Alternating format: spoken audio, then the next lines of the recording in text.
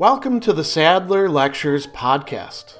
Responding to popular demand, I'm converting my philosophy videos into sound files you can listen to anywhere you can take an MP3. If you like what you hear and want to support my work, go to patreon.com/Sadler. I hope you enjoy this lecture. Early on in Book 2 of his work on anger, in Chapter 5, Seneca is going to bring up a very important distinction between the emotion of anger, which can be very destructive, and something that originates in anger, but which goes beyond it to the extent of making human beings essentially inhumane. And so he frames it in terms of a question. We can think of it in terms of an assertion on his part. We have to ask whether people who often behave like animals, and the word that he uses there is sciviant, which means to rage like an animal, or it's actually used of animals. So people who behave in this way and who take pleasure, gaudent, right, who enjoy the shedding of human blood. And it doesn't necessarily have to be blood that we're fixating on. This is kind of a metonymy, like a part for the whole sort of thing. It could be those who enjoy demolishing other people psychologically. It could be those who enjoy getting people within their power and playing with them. It could be those who inflict other sorts of physical or mental anguish upon others. But those who take delight is another way of translating gaudent in this. And he says, are these people angry, irascantur, right? Or is there something else going on here that sometimes gets confused with anger? And he says, if you think about this, they kill people from whom they've not received an injury or they've not received a wrong, injuria, right? Injuria is more than just simply damaging somebody or wounding their body or something like that. Nobody has done wrong to them, and they don't even believe that these others who they are forcing into the role of a victim have done so.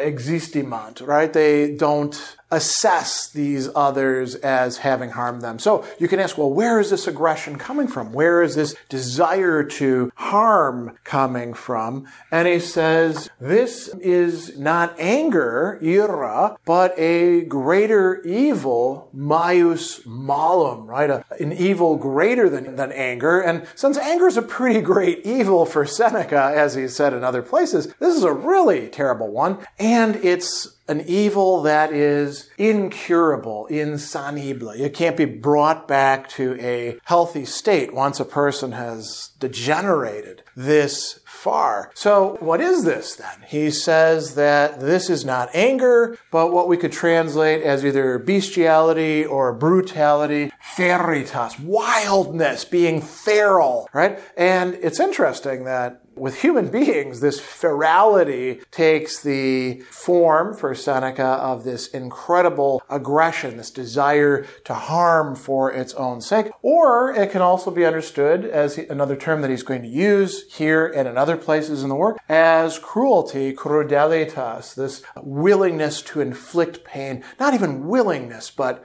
a prioritization, a desire to inflict pain upon other people. And now he's going to note how this is different from anger. We've already seen one key way. They haven't actually received a wrong or injury, and they don't actually think that they have, but they're wanting to hurt the other person anyway. He goes on and he says that they are prepared to receive injury, right, in order to do harm to the other people. So that tells you what the purpose, the point of this is. They want to hurt other people. They're cool with getting hurt themselves if that's what's required in the process. So they're not doing this because the other person has hurt them. I mean, it could be that other people did hurt them in the past, but this person hasn't. They just want to do something to them. And he says that they seek to harm others not for the sake of vengeance, ultionum in Latin, but actually for pleasure. Voluptas, right? Voluptatum in this case. So there's a very different let's call it motivational structure going on here, which differentiates them not just from run-of-the-mill people who happen to be angry, but even from those who Seneca has discussed much earlier in the work, in Book 1, those who are irascible, right? Being irascible means you're touchy, you're more likely to take offense, to get angry, to act on your anger, right? It's a temperament. He's also going to talk about physical temperaments here in Book 2 as well. These people have gone further than that. It's no longer anger. It's now something quite different. And he gives us a really interesting, another criterion for this by saying these don't look like angry people. Literally, their face is not that of an angry person. What does an angry person look like? Their features are clenched up. They've turned red or pale or whatever other color. They're gnashing their teeth. They're spitting. They're doing all these sorts of things. These people are actually in a different state. And he talks about them, for example, smiling, right? Or laughing. He talks about them rejoicing. Gaudent is the word that he's using there. We've seen that already here. They're enjoying this. They enjoy pleasure. They reap the fruits, the fruuntur of pleasure and of otium, leisure. Relaxation is another way to translate it. So these are people who are hurting others deliberately so that they can enjoy, they can smile, they can make themselves calm, right? And Seneca says, well, that's really different than how people are when they're angry. Now, anger does lead to this. If you continue it, if there's certain conditions that are met. And so this is different than anger, but it has its origin, right? It arises out of anger. And he talks about a frequent exercise of anger, exercitio, right? So we could translate this as use or attitude towards anger. So when you get angry over and over and over and over again, you are at risk for that anger ceasing to be just anger and slowly morphing into something more dangerous, more inhumane. There's something else that has to happen, a loss of clemency. Now you should remember that Seneca also wrote an entire book called On Clemency, right? Clementia. This capacity to overlook, to forgive, to take offenses and disregard them or to let them go, right? To get over them, you could say. So when we lose that and we also slowly lose the memory of our human bonds, for example, those connecting us to the human race in general, to our neighbors, to our friends, to our family, to our co-workers, to people who are connected with us in other ways, when we cease to look at them as fellow human beings and we start to look at them as objects for our discharge of anger, aggressiveness, we might even say sadism over time, then what we see happening is there's a transformation that takes place. He says, transit, it goes over into crudelitas or cruelty. Right? And he says this has its start from anger and then it turns into something much, much worse. So that's the process by which it happens. And then he gives a bunch of examples.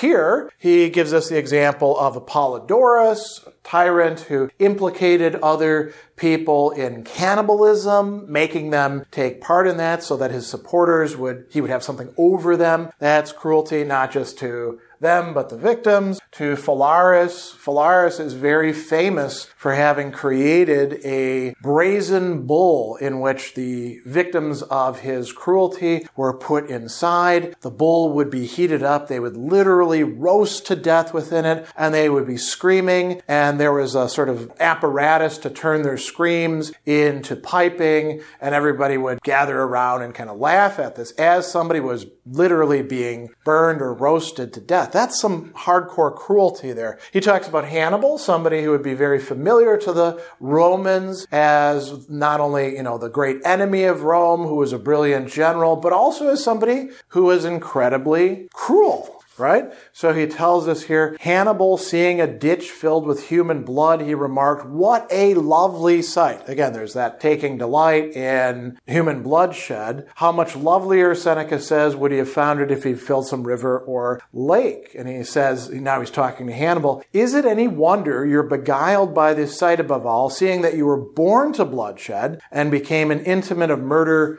from your intimacy? For 20 years, luck will attend you, supporting your cruelty and ever show you sights to please your eye around Lake Trasumene and around Cannae and finally around your own city, Carthage, where he's defeated," right? And so it's interesting because Seneca here is saying, you couldn't be otherwise. Look at how you were brought up, delighting in bloodshed. And so you became a general in part so you could shed other people's blood and demand that.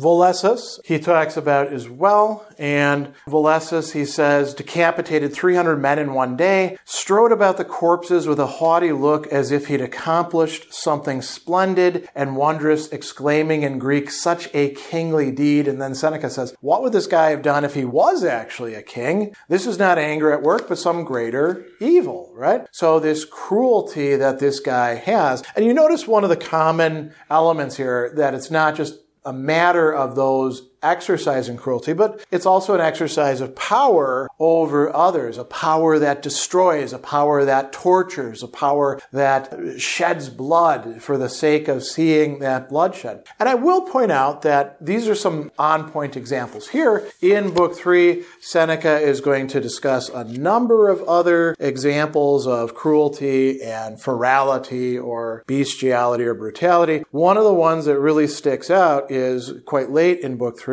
talking about Augustus visiting Vettius Pollio. Vettius Pollio was a guy who had lampreys or moray eels or something like that in a big pool, and he's fattening them up. And the way he's fattening them up is serving them human beings. So there's a slave who breaks a cup, a crystal cup, so, something a little precious. And Vettius, Seneca calls it an unprecedented cruelty, orders that the slave be thrown to these eels, bitten to death, eaten up alive, right? In front of the emperor. And Augustus is like, smash all this guy's crystal. What is wrong with you? Now, this is an interesting case because, as we've seen, Seneca is telling us that this is an incurable disease. At this point, he actually tells us that this is the sort of anger I've described, bestial, monstrous, bloodthirsty, on the point of being incurable if something still greater doesn't give it a good scare. Augustus, in this case, is more powerful, and he's exercising power on this other person. And, we get a lot of examples of kings or military leaders who are doing things that show this kind of cruelty to others. He talks about Darius, Persian, Xerxes. He talks about Cambyses as well. He talks about Alexander the Great. He's doing this as a way to give, a dig to Aristotle. Alexander does some bad things. He also does some, traumatization, you could say, of his friends like Lysimachus, who became a terrible person as well, of pruning Telesphorus of Rhodes, cutting his ears and nose. He put him in a cage like some sort of animal. He'd added wasting hunger, squalor, filth of his body. His hands and knees in this cage grew calloused pads, and so he turns this human being, somebody who he had fought against, into just a complete caricature of a human being. And we get some Roman examples as well. Gaius Caesar gets talked about quite a bit. And so, these are examples of the kind of cruelty that Seneca thinks we can develop into if we have the power over others and if we go down this line of frequent exercise of anger, losing humane sense of clemency or forgiveness and our human bonds, we can be transformed into these horrific human beings that choose to do, desire to do, prioritize doing damage, harm, torture, and imposing death on other people. So this is very different from, but does arise from, anger, according to Seneca. Special thanks to all of my Patreon supporters for making this podcast possible. You can find me on Twitter at Philosopher70, on YouTube at the Gregory B. Sadler channel, and on Facebook on the Gregory B. Sadler page. Once again, to support my work, go to patreon.com/Sadler. Above all, keep studying these great philosophical works.